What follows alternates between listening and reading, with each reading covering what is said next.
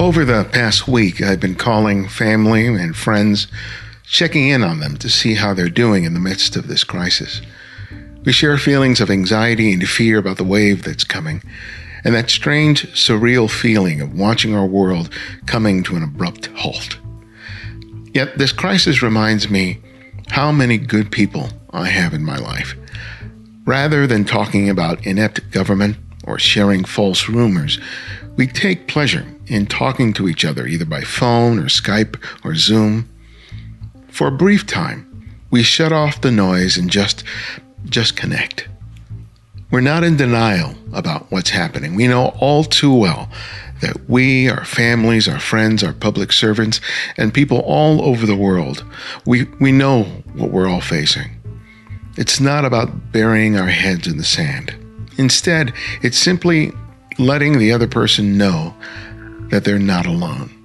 Because despite the fact that everyone on this planet is going to be impacted by this crisis in one way or another, it's far too easy to think you are alone in this.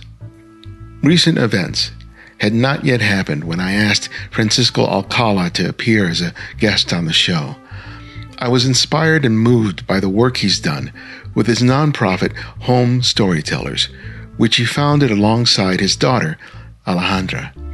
In collaboration with NGOs, Home Storytellers uses multimedia to tell the stories of refugees who, with the help of these organizations, create a new life for themselves after having lost everything. In the face of the threat of this pandemic that threatens life and livelihood, I take my cue from people like these. People who have already lost everything, yet who choose to rise up. They've lost their lands, their home, their property, loved ones, and have every reason to give up, but they don't. We don't know what life will look like on the other side of this crisis. Some of us will have lost more than others. But regardless of its individual impact on any of us, we don't have to feel powerless. We can still watch out for each other and let the other know that no matter what happens, we're standing here with you. You never have to be alone. None of us do. This is Ibarian X, and welcome back to The Candid Frame. Well, welcome to the show. I was really glad I found out about your organization and your story. It's really inspiring and on a variety of different ways. So welcome. Thank you very much. It's a pleasure to be here with you and having learned that you have done this so many times. I think like more than 500 now. So it is terrific. Thank you. Considering all the things going on around the world, I was glad that we were still able to sit down and do this. So thank you for that. And I think it's also kind of timely because with all the things that are happening all over the world with the virus and so much fear in the world, one of the ways that I have been keeping my head on my shoulders and not falling into fear and despair has been the recognition that there have been other people who have gone through and have survived through much more difficult circumstances than at least that we've experienced thus far. And I've really kind of taken heart in that despite what difficulties may lay ahead, that we as people have often been able to not just survive, but to rise above those circumstances. And I think that the stories that you are telling of refugees are perfect examples of that, of people who have literally lost everything and yet still persist in having hope for themselves, for their families, and the future. And though I do want to talk specifically about your organization and what you guys have done, I'm curious to hear how your work with these people, especially with respect to telling their stories, has given you a perspective in terms of what's happening to all of us right now. Yeah, well, I mean, it has been a process that really has changed me, and it has changed my daughter, who is my partner in Home Storytellers. She's co-founder, and by the way, is the nicest thing to be able to work with your daughter doing some good. So it's just a terrific experience. But we have gone through this experience together, and when we started focusing on migration in general, because that was a topic that was really interesting to us, because we have moved around the world, and we also have seen very closely here in Mexico a lot of migration to the US, and people leaving the country for economic reasons. And then we started realizing that in that world of migration, there is a group of people that are probably the most vulnerable people, which is exactly what you're talking about. The people that have no choice but leaving everything, leaving their home, leaving their families, leaving their culture, and going to a place that is, really foreign to them, without nothing in their hands, and in many cases don't even know how to speak the language in the place where they go. So it's very difficult to describe. So as we have gone and started doing this work, we started having the possibility to speak to people under these circumstances, and learn that after going through this terrible situation, they can still think about the future in a positive way, and that was so amazing. That, as I said, has changed me personally, because now I'm even more motivated to try to help and do something for people that are under those circumstances. And I tell you, when we went to the refugee camp in Malawi, and being around 42,000 people that are under those circumstances was definitely life-changing. Yeah, it's what's heartening about it is that not only that people have hope under these circumstances, but there are people out there actively helping these people. And it's just a reaffirmation that we get through these things together, and that it's not about demonizing other people for whatever reason, or thinking that they're less than. Your work with Home Storytellers really reveals something that should be obvious to us, but is so easily forgotten: the fact that these are people. These are people who have the same desires and needs and wants as anyone else. And though their circumstances may be markedly different, that at the heart, it's just another person who, despite the fact that they live under very disparate circumstances, that we shouldn't think of them as so different that we can't empathize and sympathize with them. And your first film, Hot Dogs and a Tricycle, really spoke to that for me, which was really beautiful. Tell me about why you decided to do this kind of work, because you had a 30+ year career at Kellogg. You lived in Mexico, the United States, Australia. You retired. You could have just been a man of leisure, and just enjoyed the rest of your years. Why did you want to sort of reinvent yourself in this particular way? Yeah, and believe me, I get a lot of questions about that very, very frequently, because it's tough work.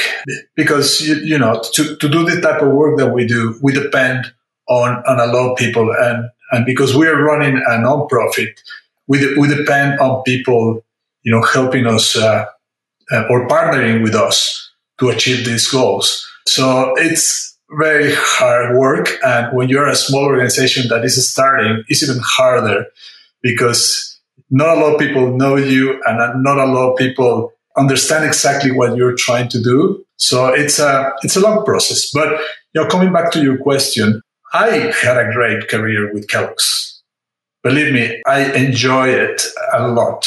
It was a career where I had the opportunity to do things that I never expected. I was running manufacturing plants with a lot of great people and in lots of different places. In Latin America, we had plants in Mexico, in Guatemala, in Brazil, Colombia, Venezuela, and in Asia, I had plants in India, in Korea, Japan, and in Australia. So I had the opportunity to go to all these places and meet people in all these manufacturing plants. And I just realized that people are people everywhere, and everybody has needs, and everybody has an understanding that if you treat people as people, they're gonna give everything they can to help you succeed. And so through my years with Kellogg's, that was probably one of the biggest learning that I had. It doesn't matter that somebody that is at the lowest level in the plant. If you treat that person as a human being and you give them a space to grow, these people are going to be, just reacting very positively and give everything to succeed. So that was just an experience that I don't change for anything, and I think that's probably one of the reasons that I started feeling that I had received too much during those years. I started feeling the need that I had to give. So it was, believe me, it was comfortable. It was comfortable. I had an assistant. I had somebody driving my car. So it was pretty comfortable life. So giving that up, it took some strength because financially it was also quite comfortable. So it took me, like a few years to give it up, and a lot of discussions with my wife. So because it's something that you cannot do alone. Eventually I felt that and I was 51 when I decided to leave Kellogg's. So I had a lot of energy and a lot of passion to do what we're doing today, and of course a lot of love for photography. I read that you got sort of introduced to photography with a gift from your coworkers, I guess, when you retired, when you got your first digital camera in your 50s. That's really kind of when that interest in photography that inspired what led to today. But that's quite a leap from becoming an enthusiast in terms of a photographer to now running a nonprofit that revolves around photography, video, storytelling, and working with organizations all over the world. Tell me about that, because a lot of people would just go, okay, I got a camera, I'm retired, I'm just going to get a 600 millimeter lens and go to Florida and take pictures of lots of birds. Nothing against that, but it was a much harder, a little harder path in life than that. Yeah, it was an interesting story because I was leaving towards Australia to take over the manufacturing facilities in Asia Pacific. We have a go away party with my team in Battle Creek, Michigan. Suddenly they decided to give me a little gift. At that time, this was a 2.1 megapixel point and shoot camera. It was my first experience with a digital camera. So we moved to Australia, and it was a very different place and a great place with a lot of things to photograph. And as probably everybody that starts in photography, you start shooting everything until you start realizing what are the important subjects to you. So I started doing that, getting a lot of photography books, a lot of photography magazine. Then I started realizing that this was coming natural to me. It was not like framing something. It was coming natural to me, and I said, I think I'm becoming more serious about photography, and I started looking for programs where I could formalize my education. So, because, I am a believer that you can never stop learning. I mean, this is a lifelong thing.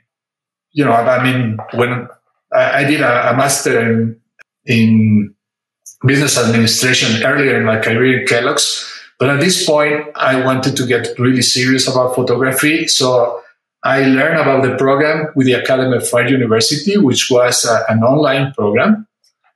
And because I was still working with Kellogg's, it makes sense. So I started taking one class per semester. So it was a very, very slow process, but I was doing my homework on weekends and taking the classes after work.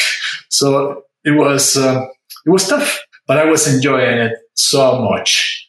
And if you do this program full time, is 4 years. So imagine doing it the way that I was doing it. It was going to be forever. So that was a bit of a trigger for me to start thinking, if I'm going to be serious about this, I need to start thinking about retiring from Kellogg's. And that's when I started my conversations and with my wife and looking financially, how can we do it? So by the end of 2013, I left Kellogg's and basically focused full-time in completing the Master in Fine Arts.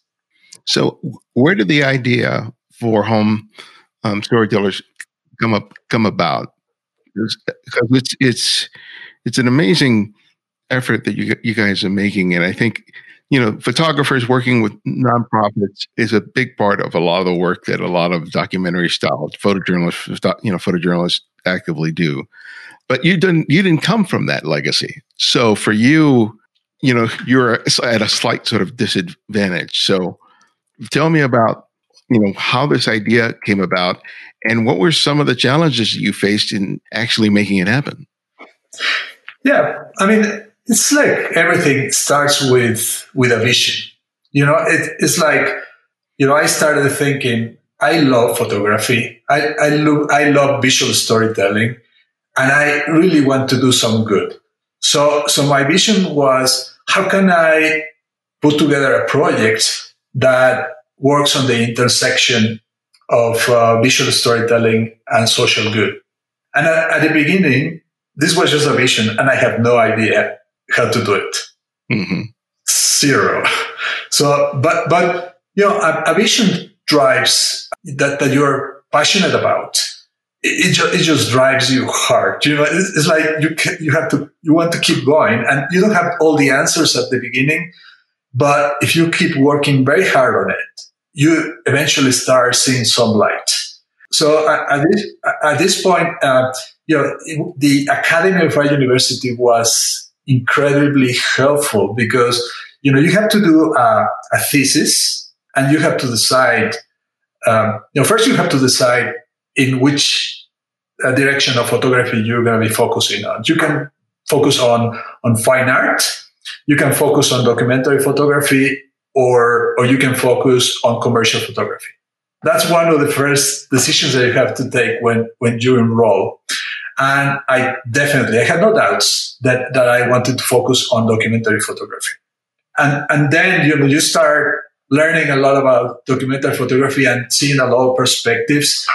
And the next decision, more or less at the middle of the way, is what kind of thesis work you're going to be doing. Because for the rest of the program is around your thesis project. So you have to decide what kind of project you want to do. And then all the topics that you're going to be learning to support your thesis work.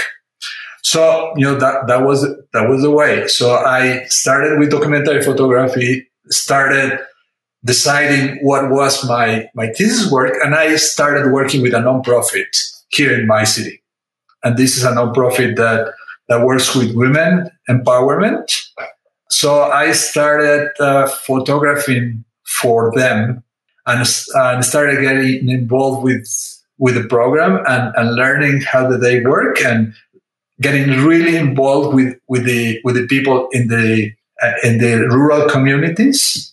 And I was going to the rural communities every single weekend. It took me 2 hours to get there from my city, but I would go there, spend time with the women, make some shots, and so this process went on for about 3 years.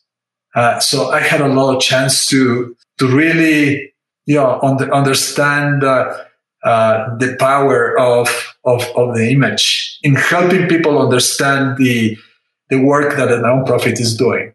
So that was my thesis work, but at the same time, the academy has almost at the end of the program, you have a class where they call it business. I'm trying to think the name of the class, but the point is that you have to put together a project on what are you going to do what once you're out of the program. So it's like putting together a business plan. So I decided that my business plan was going to be focusing around the migration, and it was going to be focusing around storytelling for migration topics. So that pushed me to put together a business plan that became the basis of Home Storytellers. One of the challenges when you start something new, whether it's a nonprofit like yours or just a standard photographic business, is finding your first client. So that's always as great as you have an idea as you think you have, or a service or talent that you have nothing unless you have someone to work with. So tell us about that particular challenge. To tell you the truth, for us was not such a big, difficult task. And I will explain why. Basically, our process is about recognizing and finding the best solutions for refugee self-reliance.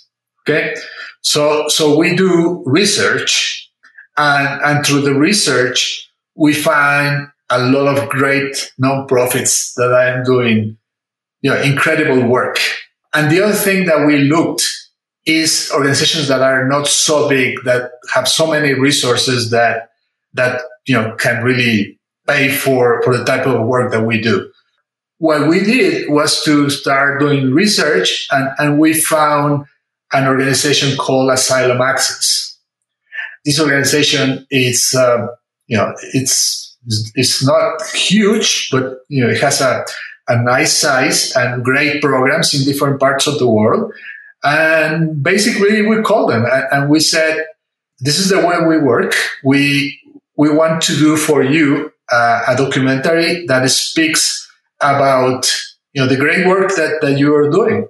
So I started talking with Lisa D'Annunzio, who is the person in charge of development for that organization. I explained the process. She went back to the leadership of the organization, and they said, "Yeah, I mean, this makes a lot of sense." In that particular partnership, we were responsible to fundraise to do the documentary. Okay, so we took on the responsibility to do the fundraising, and then we actually donated the film to Asylum Access. So that's why for us, it was not so difficult to find our first client. The more difficult thing was to fundraise to be able to fund the production of the documentary. And did you crowdsource the funding for that? Yeah, we did a number of things. Because we were a new nonprofit, as probably most of the new profits do, start with friends and family. And then we started expanding to do crowdfunding.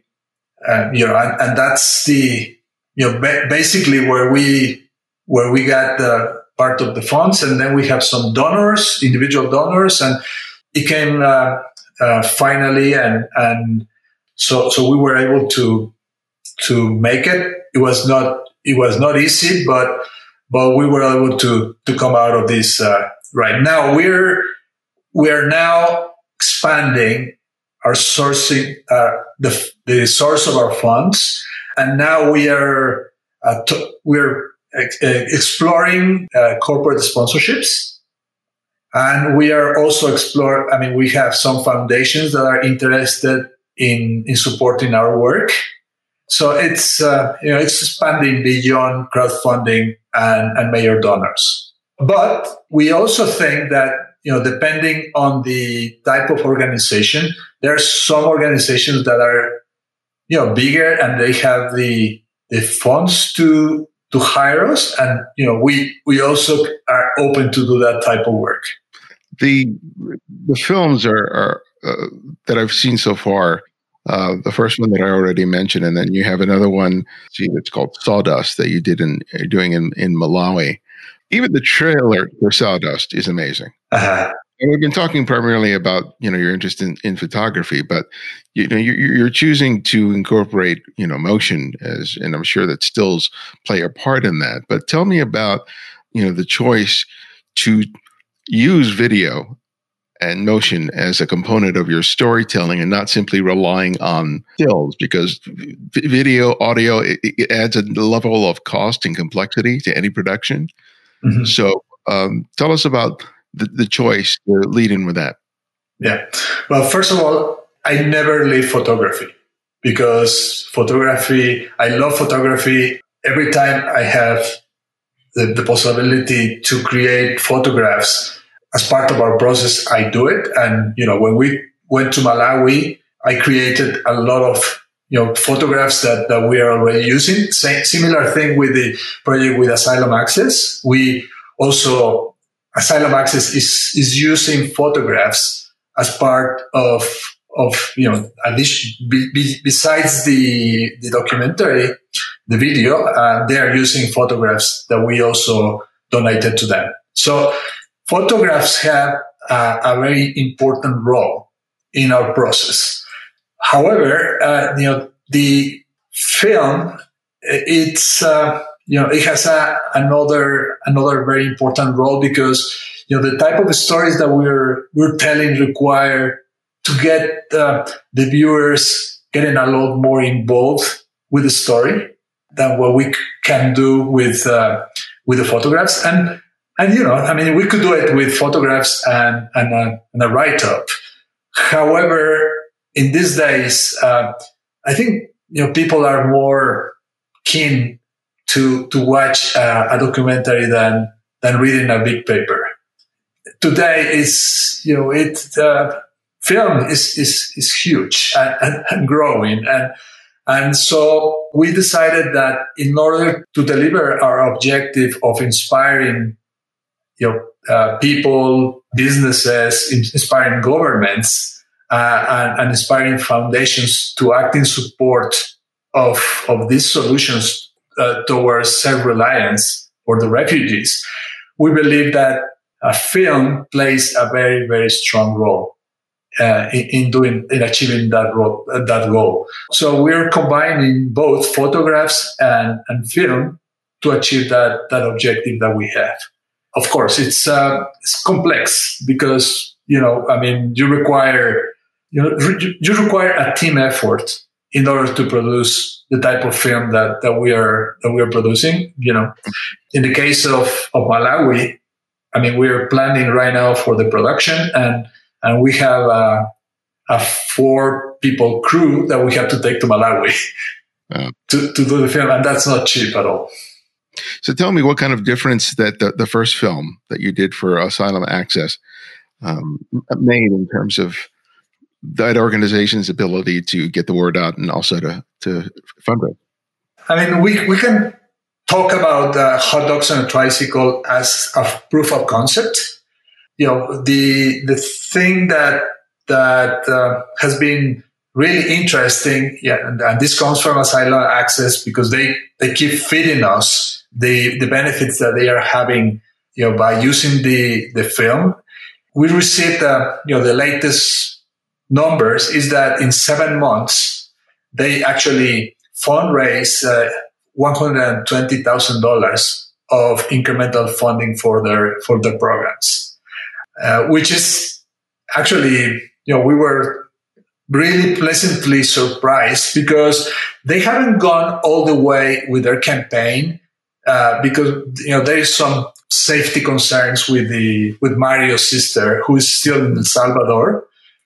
So they haven't gone with a full campaign, but they have used it in some screenings, and they have used it with their foundations and with potential foundations and with individual donors. And the response that they have had has been just terrific. The other interesting side of this is that after they start showing it to different companies in Mexico, the number of companies joining their hospitality route program, which is once the refugee person is legally in Mexico, how can they help them to get a job? So 8 new companies have joined their hospitality route program. So for us, that's also terrific news, and for them, of course. That must be very heartening to see that this idea that started as a little germ in your head is going to be able to help so many people. Yeah, it is. It is just amazing. It is an amazing feeling, and the thing is that every day we are learning, and we believe that the impact can grow significantly. I didn't mention, which is probably relevant, that as I was thinking about this vision, I got in touch with a person that I don't know if you have met, but is an incredible person, Annie Griffiths. Yeah, she is one of the first National Geographic photographers, and she's in the New York City area. She was so kind because she started an organization in probably about 8 or 9 years by now. It's called Ripple Effect Images. And she associated with a number of different National Geographic photographers and created this collective. And they have been supporting projects around the topic of women's empowerment for all these years. The beautiful thing is that what they have found is that for every dollar that people have invested in the creation of these documentaries, the benefited organizations have received $10 of incremental funding. It's just amazing. And Annie Griffiths has helped me to at the beginning of this process in terms of a lot of things that it would have taken me a lot of time to learn. It was such a nice help as we started thinking about this process. So with Hot Dogs and Tricycle, under the restrictions that I told you in terms of the communication, we are already at $4 per one invested. And for Sawdust, with the learning that we have, we will reach at least $6 per one invested in the film. Oh, wow, that's amazing. Because one thing that we are doing differently is that we will have a funded, what we're calling a social impact campaign that takes the film to audiences that can be interested in supporting the cause. So we have learned a lot about that, and in this new project, we are going to be applying those learnings, and we believe that and we're committing actually to delivering incremental $300,000 to the organization that we're helping, which is There Is Hope in Malawi. Well, you're working with a bunch of talented people, not least of which are like Ed Cashy, Joanna Toro, who was a former guest of the show. But oh, really? Yeah, but you're also working with your daughter, which is probably a very unique experience. And you actually co-founded this organization with her. Tell us a little bit about her and how it's been collaborating with your daughter, Andra. Yeah, I'll get to talk about my daughter, but I cannot not talk about the experience with Ed Cashy. I mean, we worked together on producing Hot Dogs and a Tricycle. it was the first time that I had the chance to meet Ed. And believe me, it's an incredible person as a human, as a photographer, as a filmmaker. We learned so much from him. And thanks to Ed and also Caroline Goldman, who was the producer, we were able to, that was Hot Dogs on a Tricycle. It's our first production. And, thanks to a team effort with them, this project has been, a pretty good success for being the first one. It's so nice to meet people like Ed and Caroline. It is incredible people that you can feel that they are doing this because they want to help the world. And it's a pleasure to work with people like them. So now my daughter, Alejandra, she is a graphic designer. She actually did her college in Spain. She asked her dad and mom if we could support her to go to Spain and do her college there. I mean, we couldn't complain because we created Global Kids and we moved them around the world. So the world became their home. It was very hard for us to say no. So we actually support her. She went to Spain, completed her college there, and she liked it so much there that she decided to stay there and find a job. As a graphic designer, she got working with a French company, and they were doing some interesting work around supporting shows where there's a big show in Barcelona for mobile phones. So they actually were preparing the shows for different companies. It was a lot of learning for her, but she started feeling that she needed to do something. And I think that has to do with millennials, that they come with that chip.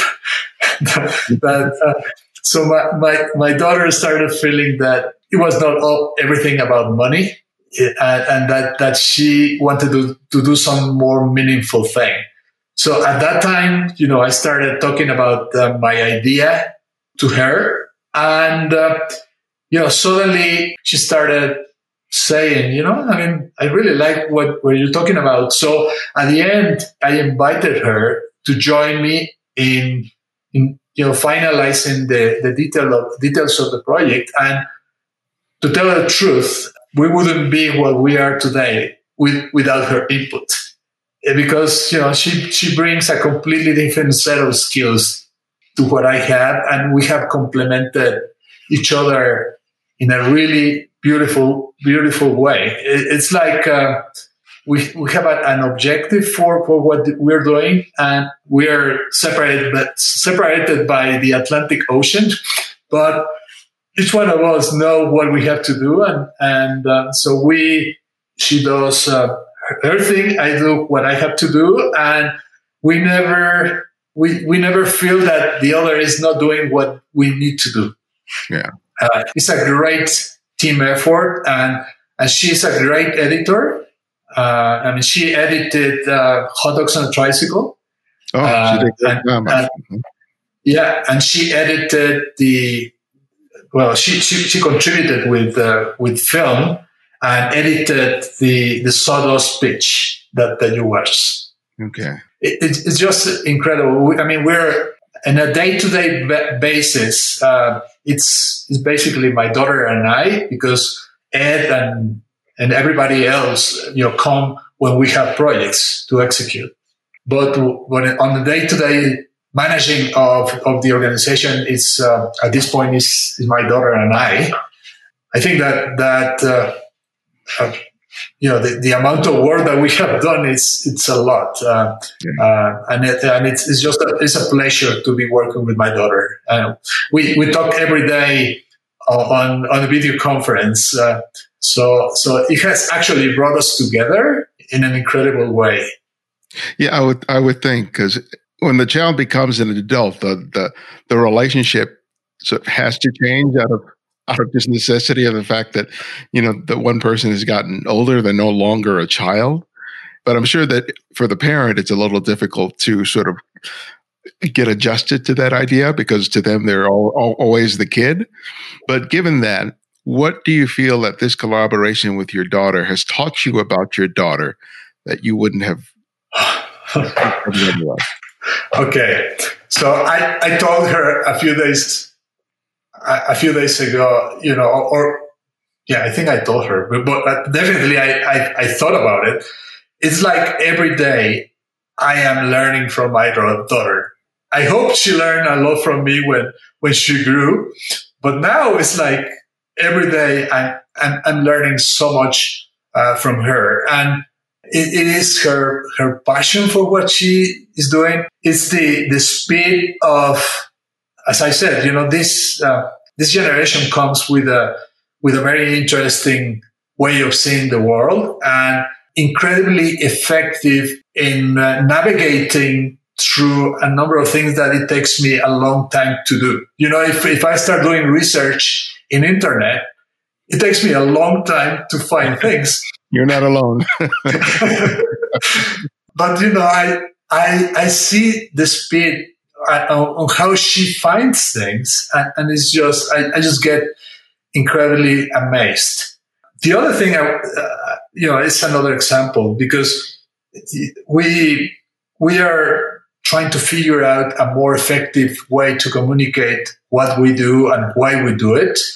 A couple of days ago, she came with a really interesting concept that I said to her, this is exactly where we want to go. She called it radical empathy. Mm-hmm.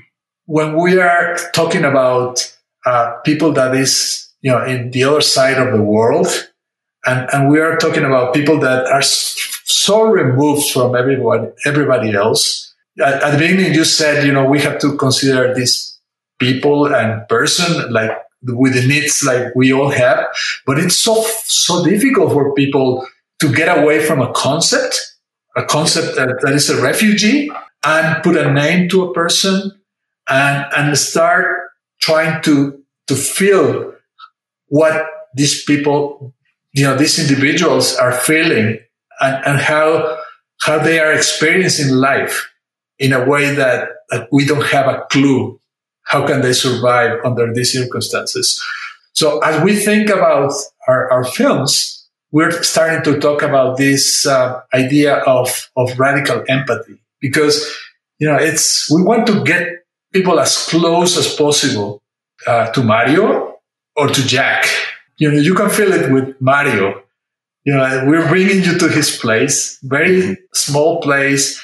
And and by the way, we didn't put the Cocoa Krispies box in there from Kellogg's. It was right there. But, you give a little bit of details of the life of Mario, and you start feeling, this is just like me. He's he's preparing his coffee and he's washing his clothes.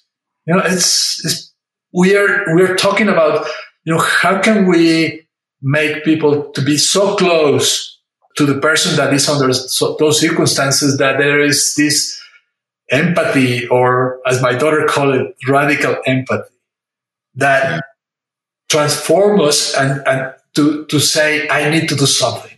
Whatever is in my hands to do, maybe it's just to give $10, or maybe it's to do something really big, like pushing to change a law.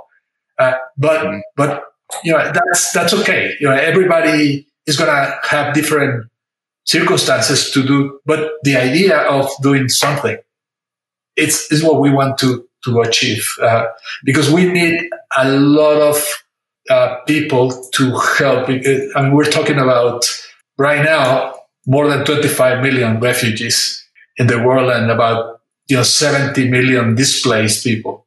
It requires lots of resources. Yeah. Well, my last question that I ask each guest is I ask them to recommend another photographer for our listeners to discover and explore. And it can be anyone, someone you've long admired or someone you've recently discovered. So who would that one photographer be and why? Yeah, well, it's, I had a mentor in my Master in Fine Arts. And I learned so much from him that I think I would recommend. His name is David Bowman. I don't know if you have David heard. Bowman? David Bowman. The Bowman, okay. Bouman. Okay. So David was incredible in helping me define a style in my photography.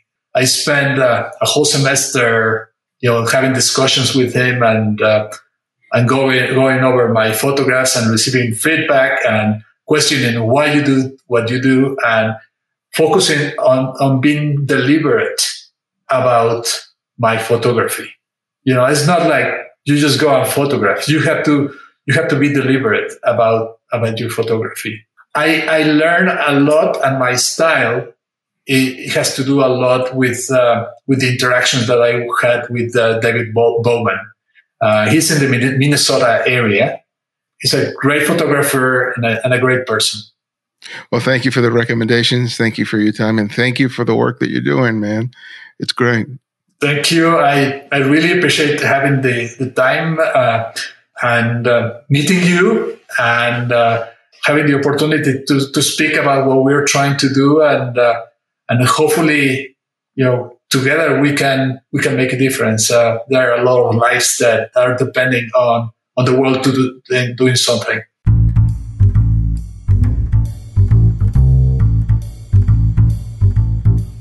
Despite everything that's happening, I want you to know that we're here for you. We are still going to produce the show, though coming episodes will likely reflect our current circumstances. I want the Candid Frame to be a port in the storm for you in the coming weeks. I know that moments like this can give rise to fear of economic insecurity. I share them with you. So I don't ask for your support lightly. But if you can, I hope that you will support the show through our Patreon effort by contributing $5 or more a month. And if you're already a Patreon supporter, I hope that you would continue doing so.